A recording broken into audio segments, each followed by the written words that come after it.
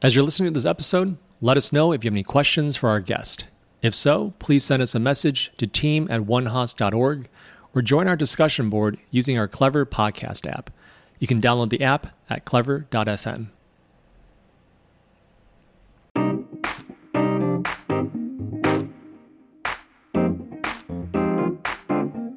Welcome to the One Hoss Alumni Podcast. I'm your host, Sean Lee, and today we're joined by Neeraj Gunsagar.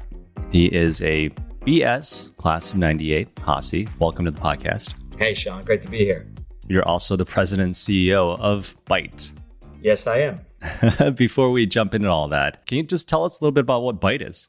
Yeah, so Byte is a direct-to-consumer clear aligner company. So our goal and mission is to change the world one smile at a time. And what we do is we make the concept of orthodontia and teeth straightening more accessible and affordable to communities around the U.S. and very soon around the world, because the current infrastructure of oral care is very much predetermined for wealthier upper income folks. And we believe that oral care and actually overall healthcare should be democratized in a way where everybody has the access to these kind of procedures. Couldn't agree more. When I went to go get my Invisalign done years ago, the process was so automated that I was wondering, why is it still so expensive? Yeah, right. So it's just patent protection and the ability to sell it through orthodontia and insurance and all the complications that you probably all hear about in the healthcare world. Same thing happens in dental. And so we're trying to, since the patents expired of Invisalign 6, 7, 8 years ago, just like you see with Hims and Hers and Roman and those folks, we're trying to make these products more accessible, because the reality is teeth straightening is not just a vanity thing. It's actually a healthcare thing. If you have crooked teeth, food gets stuck, you have higher rates of gingivitis, heart disease, diabetes, a bunch of stuff that people don't really know in, let's say, lower income communities, but they should have access to. So that's kind of the real mission of Byte. I love it. Before we go back to Byte, love to go back in time and hear about you, about your origin story. Where are you from? Where'd you grow up? Yeah, so I am from Saratoga, California. So in the South Bay, Silicon Valley, the heart of Silicon Valley. Roku was started in Saratoga and Netflix is in Los Gatos. So I kind of bordered those two towns. My father moved to California in the, I would say, early 70s, late 60s. He was a semiconductor guy from India, and he worked at Fairchild. So Fairchild is like the godfather of true Silicon Valley. And we grew up there. And that's where we spent most of our time, as children. I was born and raised in Saratoga. And then, I went to Berkeley.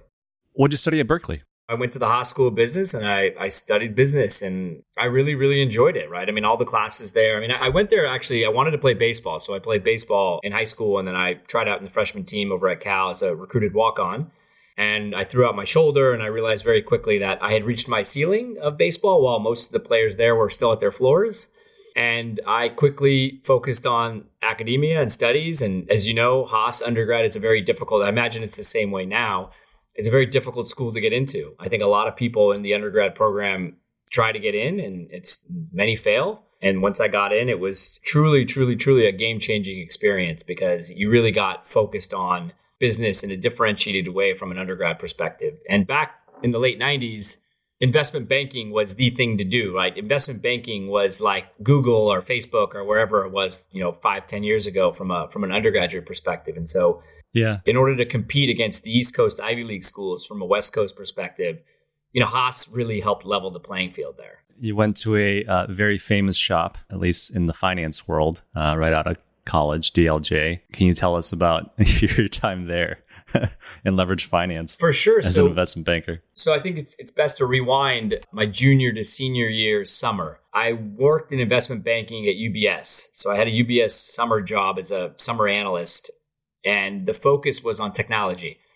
And back then, technology meant equity offerings. So purely secondary IPOs, equity financings for software companies I'd focused on back then. And what I realized was it was mainly just pitch books and comp analysis, meaning comparing other companies to the company you're taking public, or you're doing a secondary form to find out valuation. And it wasn't really that challenging. And so as I went back to my senior year, I wanted to do more complex finance, right? So I wanted to really understand how to leverage the balance sheet in a unique way either through high yield or equity offerings and have a full kind of capital suite and capital efficiency solution and advise companies on that. And back then, as you had mentioned, Sean, DLJ was the king of high yield and very complex bankruptcies and stuff like that. And as I interviewed with Goldman and Morgan and everybody like that, the DLJ guys I just connected with a little bit better. And it was in the San Francisco office. And I also wanted to have a really fun senior year. So I was, I think, the first person in our senior class to accept a job in like November. Wow. At DLJ. And I kind of just took off the rest of the year. So that was that. That's amazing. What'd you do after that? I know you were kind of in banking for 2 years. It's funny how nothing has changed in that sense for an analyst.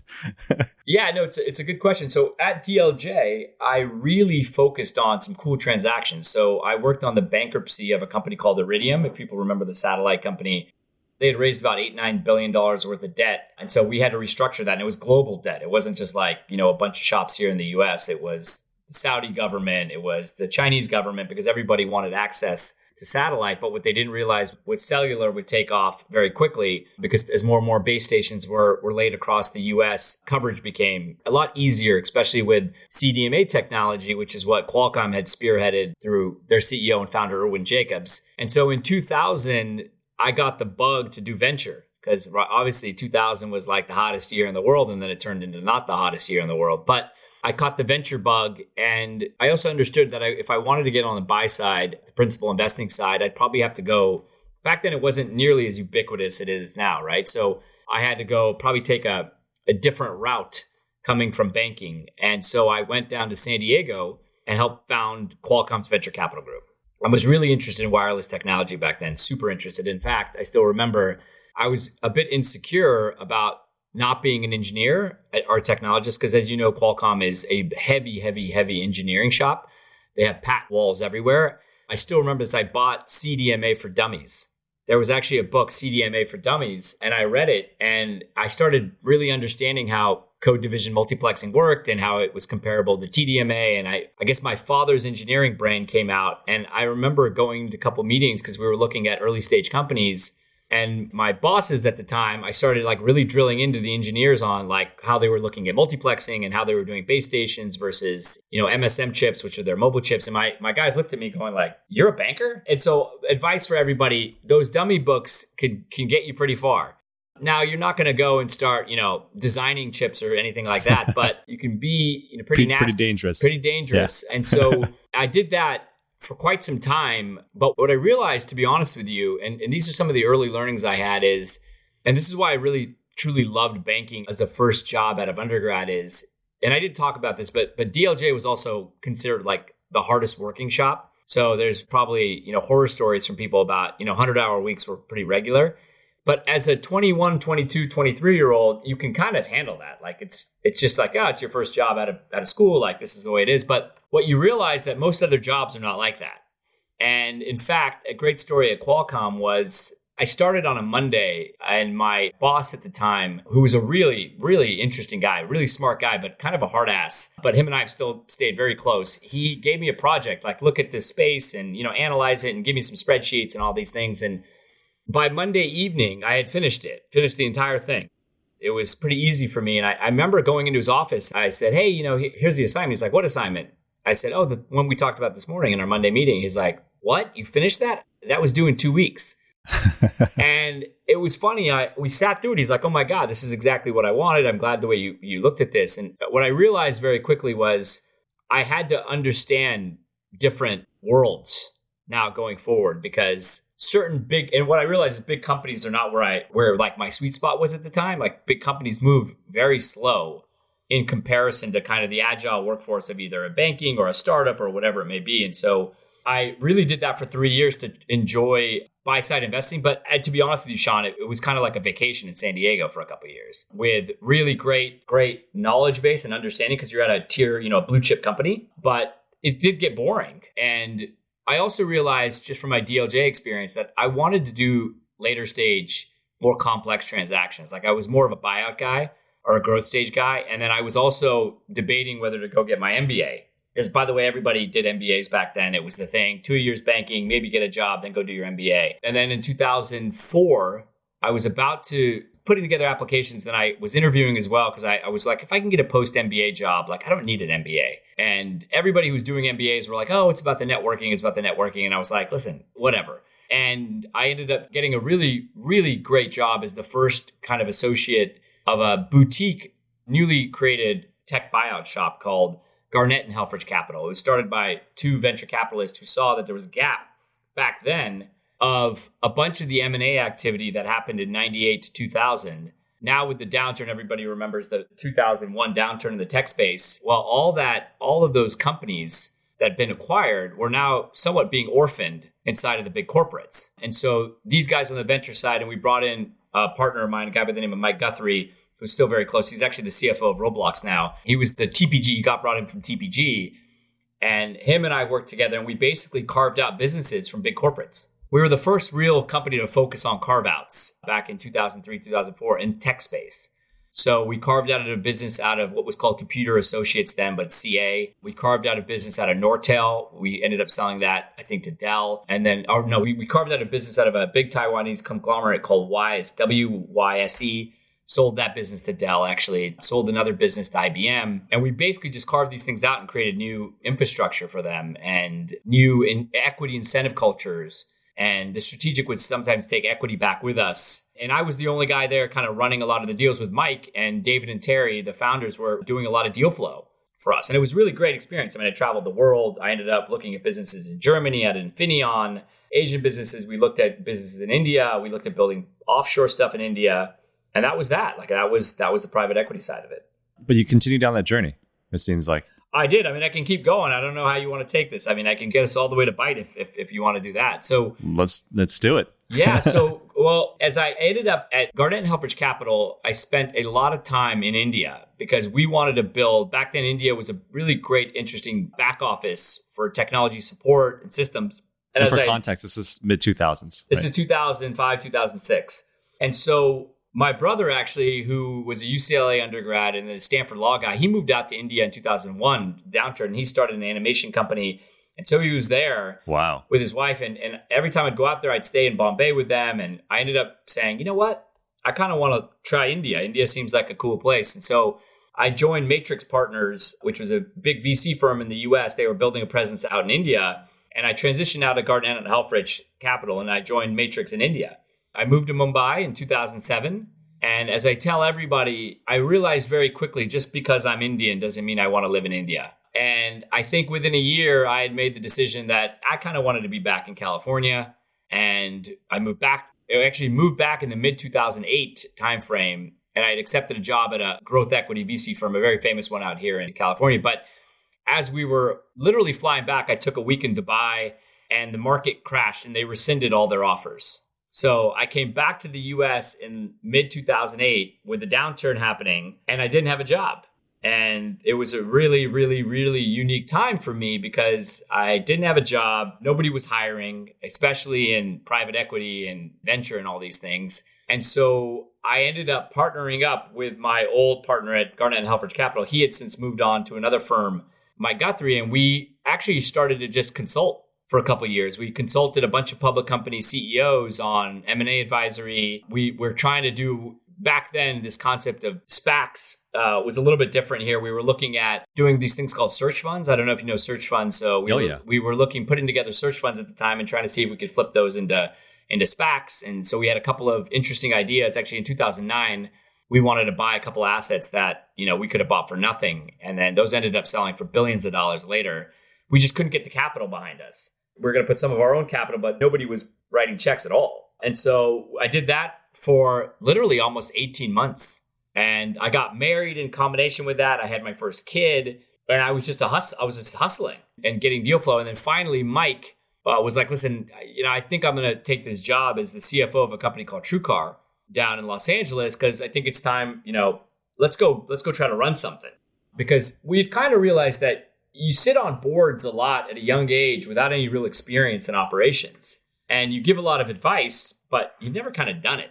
And you never sat in the chair of a CEO or an entrepreneur. It's a really different chair. And so he became CFO, and he had thought they were just going to go public right away. That was the goal, was to bridge to them go public. But I think the first week he started, he realized, whoa, this company was not ready to go public. A lot of infrastructure needed to work on, a lot of things. So he called me up and said, hey, listen, do you want to do a consulting gig down here and see if you like it? And so in January of 2012, I flew down to LA to be a consultant and realized very quickly that they needed more than that. It was a real growth restructuring of a tech company, which is unique because back then you could grow at all costs, but if you didn't have the right business model or if you didn't have the right KPI metrics, LTV CAC was still like nobody really understood it. And it ended up being like 8 years at the company. And so I came in, I started out running finance and ops as like a VP of finance or something like that. And Mike was the CFO. We ended up turning the business around. It did about 70 million and lost 40 million of EBITDA in 2012 when we came on. Next year it did 110 and 10 positive, right? So we flipped the business pretty quickly to focus on the right KPIs. I started to get my hands dirty in all different parts of the business because it was just an analytical focus rather than just like a hunch focus. And we took it public with Goldman Sachs in 2014, got to a $2 billion valuation at one point. I ended up transitioning to run marketing. So I ended up becoming the CMO of the company because we had built a really data-driven culture there, focused on customer acquisition, TV metrics. We were one of the first companies to really understand how linear TV could result in traffic bumps on your website. And it was just fun. It was like a math problem. I hired a bunch of bankers and hedge fund guys that wanted to transition over to corporate, and they knew there would be an income drop, but they would learn certain different skill sets, but that was the kind of folks we wanted. Once again, we're one of the first real introductions of biz ops, business operations. Somebody labeled that later, but we're like, oh my God, we had built a biz ops team back in 11 and 12. And that was that, and did that for quite some time. I was actually just going to ask, what was it like going from finance to marketing? That's from the CRO of the company to the CMO.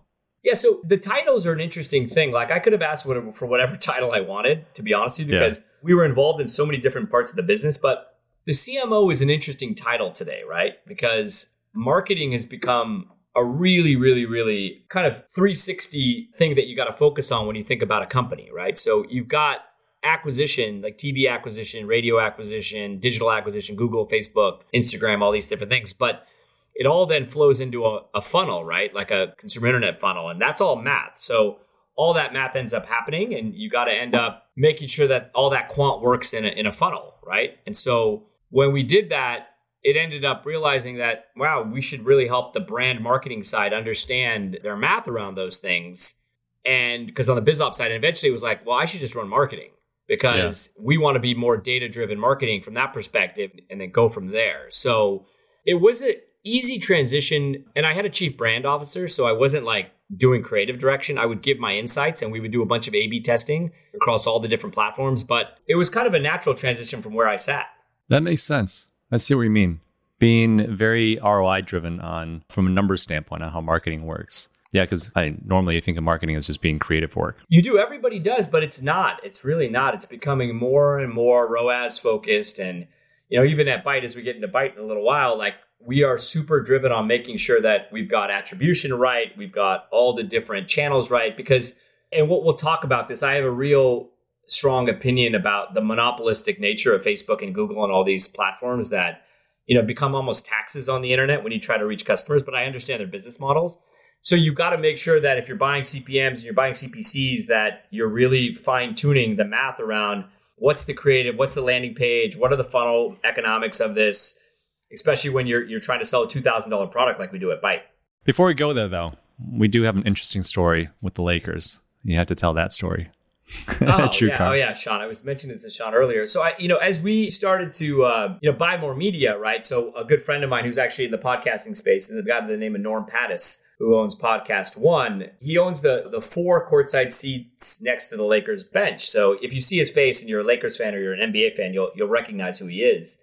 And he had offered at the beginning of the year, and this was, during Kobe Bryant's last year, he had offered me a couple seats to sit with him during games. And he's like, well, would you want the last game of the year with the Utah Jazz? And I, not knowing that it was Kobe's last game and all these things, was like, I'll take the last game of the year. And as it became Kobe's last game, it became a bigger and bigger deal, right? I mean, it was going to be Kobe Bryant's last game. And so I had 2 tickets. He had given me 2 tickets. I was taking my CFO, Mike Guthrie, again, he was the CFO there. And I get a call the day of the game, and it's from Norm. And Norm says, hey, Neeraj, I got some good news and I got some bad news.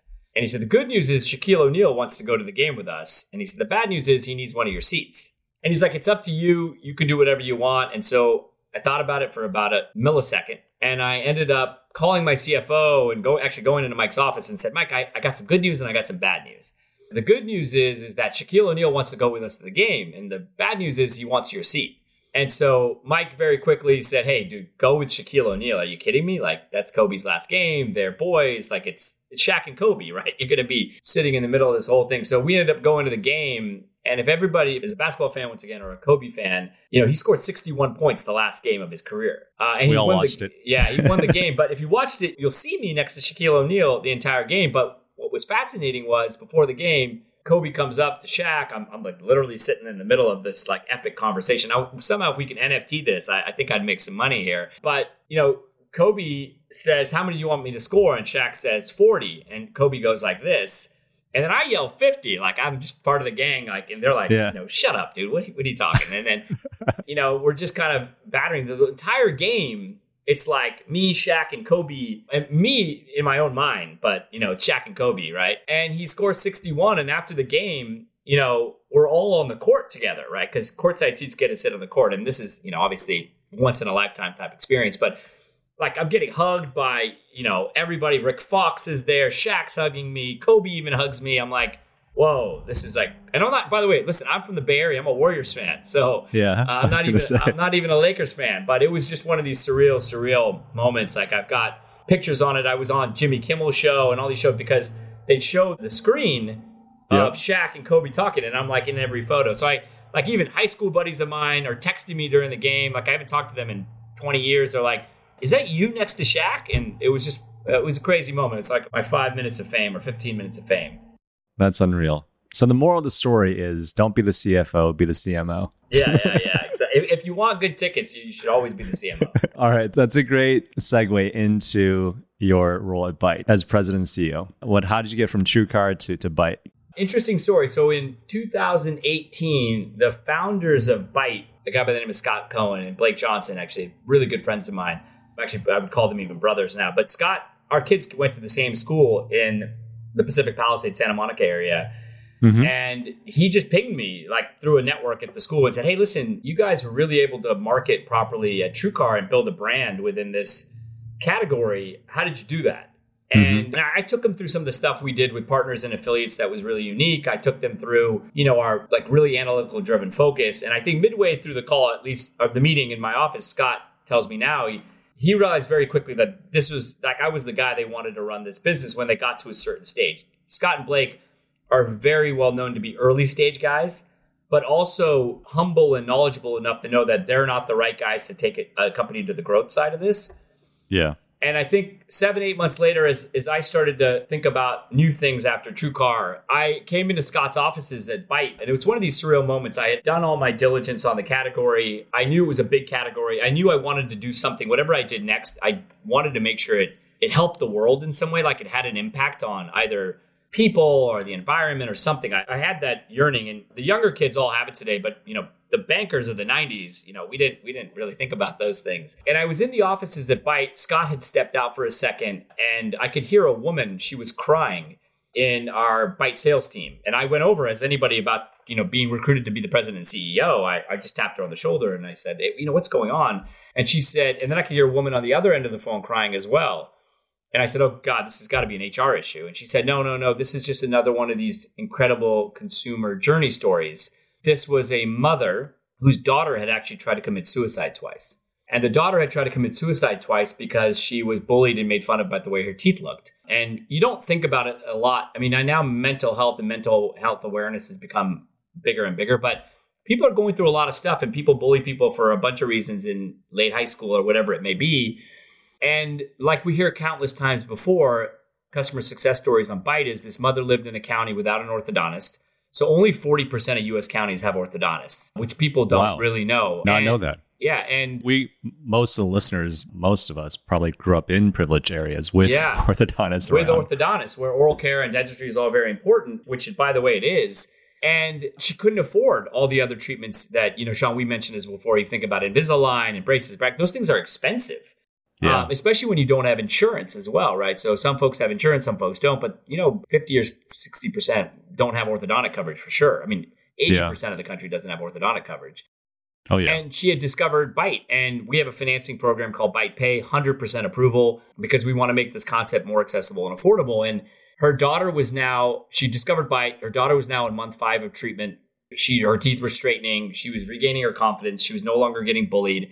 And then the mother said something to me that really changed my idea. She said, I finally have my daughter back. And I've got young boys. And if you're a parent, or even if you're just anybody with understanding of mental health and empathy, it's like, that's a big deal. Like, you don't know what you probably prevented there when it comes to confidence and health and happiness, which is what we kind of hold as a mission statement. And at that moment, I knew this was really interesting. And then as I unplugged even more interesting data out of this whole business, you start to see a bigger story here in regards to access to healthcare in general, right? So the US population is about 65% white, 14% Latino, 12% black, and like 5-6% Asian, something like in that stage. But orthodontia work is like 80, 85, 90% white, like the people who are getting it done. And in the communities that we all know are privileged and higher income and all these things. And when you create a service or a product or an experience or whatever it may be that's needed for the masses, and it's accessible to the masses, and it's affordable to the masses, your customer base should revert more to the mean or the average of the country, right? I mean, that's just how it should work. And when I realized that Bite, and one of the first things I did was try to analyze this, is literally 64%, 63% white, 15% Latino, 13% black, 5% Asian, 6% Asian. Like, literally, that's our customer base.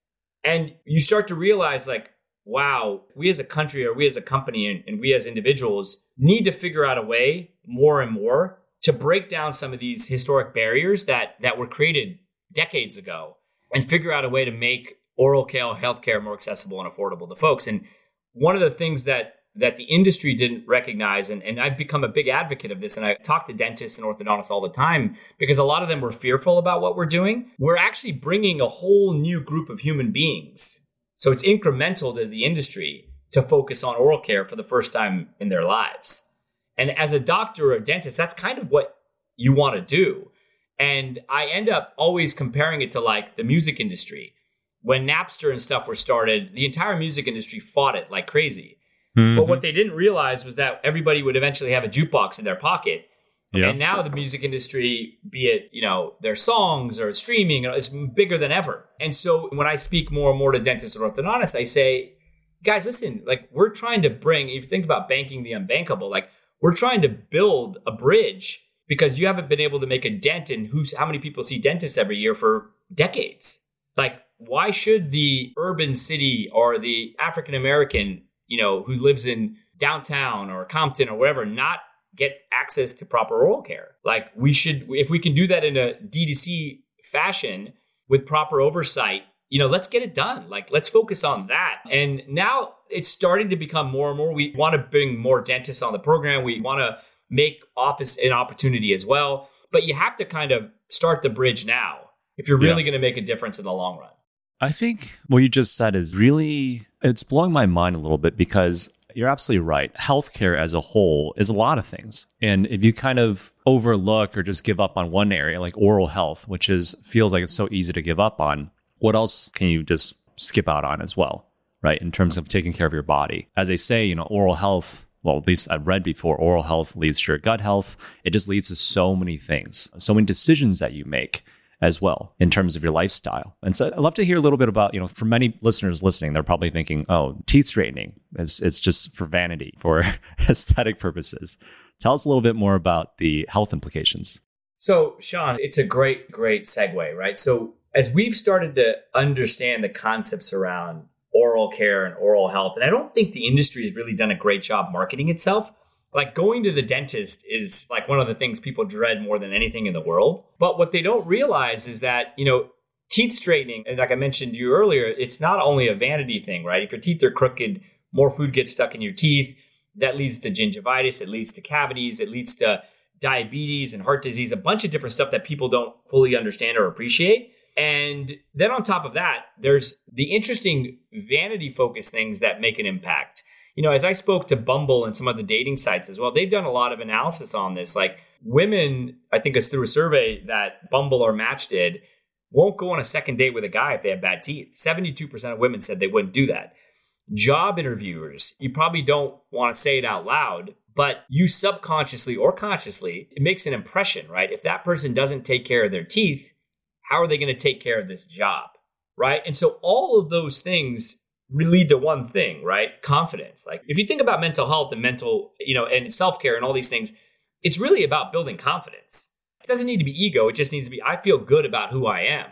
And this is a really important thing. I mean, we've been trying to understand this from a mental health perspective. And can we ladder oral care under self-care and different things like that? Because self-care has become really big with the pandemic, right? You look at the boom of Peloton, at home, exercise, all these different things. We want to be at the forefront of that. Like we want people to spend nearly as much time thinking through their oral care needs as they do some of their healthcare needs. If you look at some of the digital health companies that have exploded due to the pandemic, well, what happened? If you really peel back the onion, what happened was a lot of regulations and laws that are somewhat archaic because of where they were, they broke down for about 12 months, right? Because you couldn't go in office. So you had to think through things like telemedicine and telehealth and all these different things. And a great story on this is before the pandemic started, a bunch of dentists, I talked to a bunch of these big DSOs, dental service organizations, they hated what we were doing, right? They said, you can't do this over telemedicine or at home. And then as soon as the pandemic happened and they realized nobody could come into their offices, what were they doing? They were doing Google Hangout consults, Invisalign over Zoom, all these different things because it was interfering with their monthly income. Mm-hmm. Well, so then that wasn't only happening in oral care, it was happening with doctors and everything. I mean, I remember, the big think tank up in Minnesota, I always forget the name of the thing. He was on CNBC one morning. I was actually on after him on CNBC, but he talked about, prior to the pandemic, they were doing maybe 50 calls a day through telemedicine, and now they were up to 5,000 and globally. And so you could just imagine like the access to healthcare that is being innovated on, probably accelerated by 5 years. And it's needed acceleration, right? We need to have different ways. I mean, I think we all always wondered why the doctor sets us up for an appointment and then we go wait in the waiting room for 45 minutes. Right? Or it's just nearly impossible to get a doctor's appointment. It's nearly impossible to get a doctor's appointment. It's nearly impossible to get a dentist appointment. When you get it, then you have to wait for 45 minutes to an hour. You have to take time off of work. All these different things. They don't know the productivity loss on top of that. Plus, well, that takes time away from my family. We need to become more efficient, right? And to be honest with you, I use One Medical as my GP, my doctor, and that service is awesome. Like I have an app. I can schedule an appointment.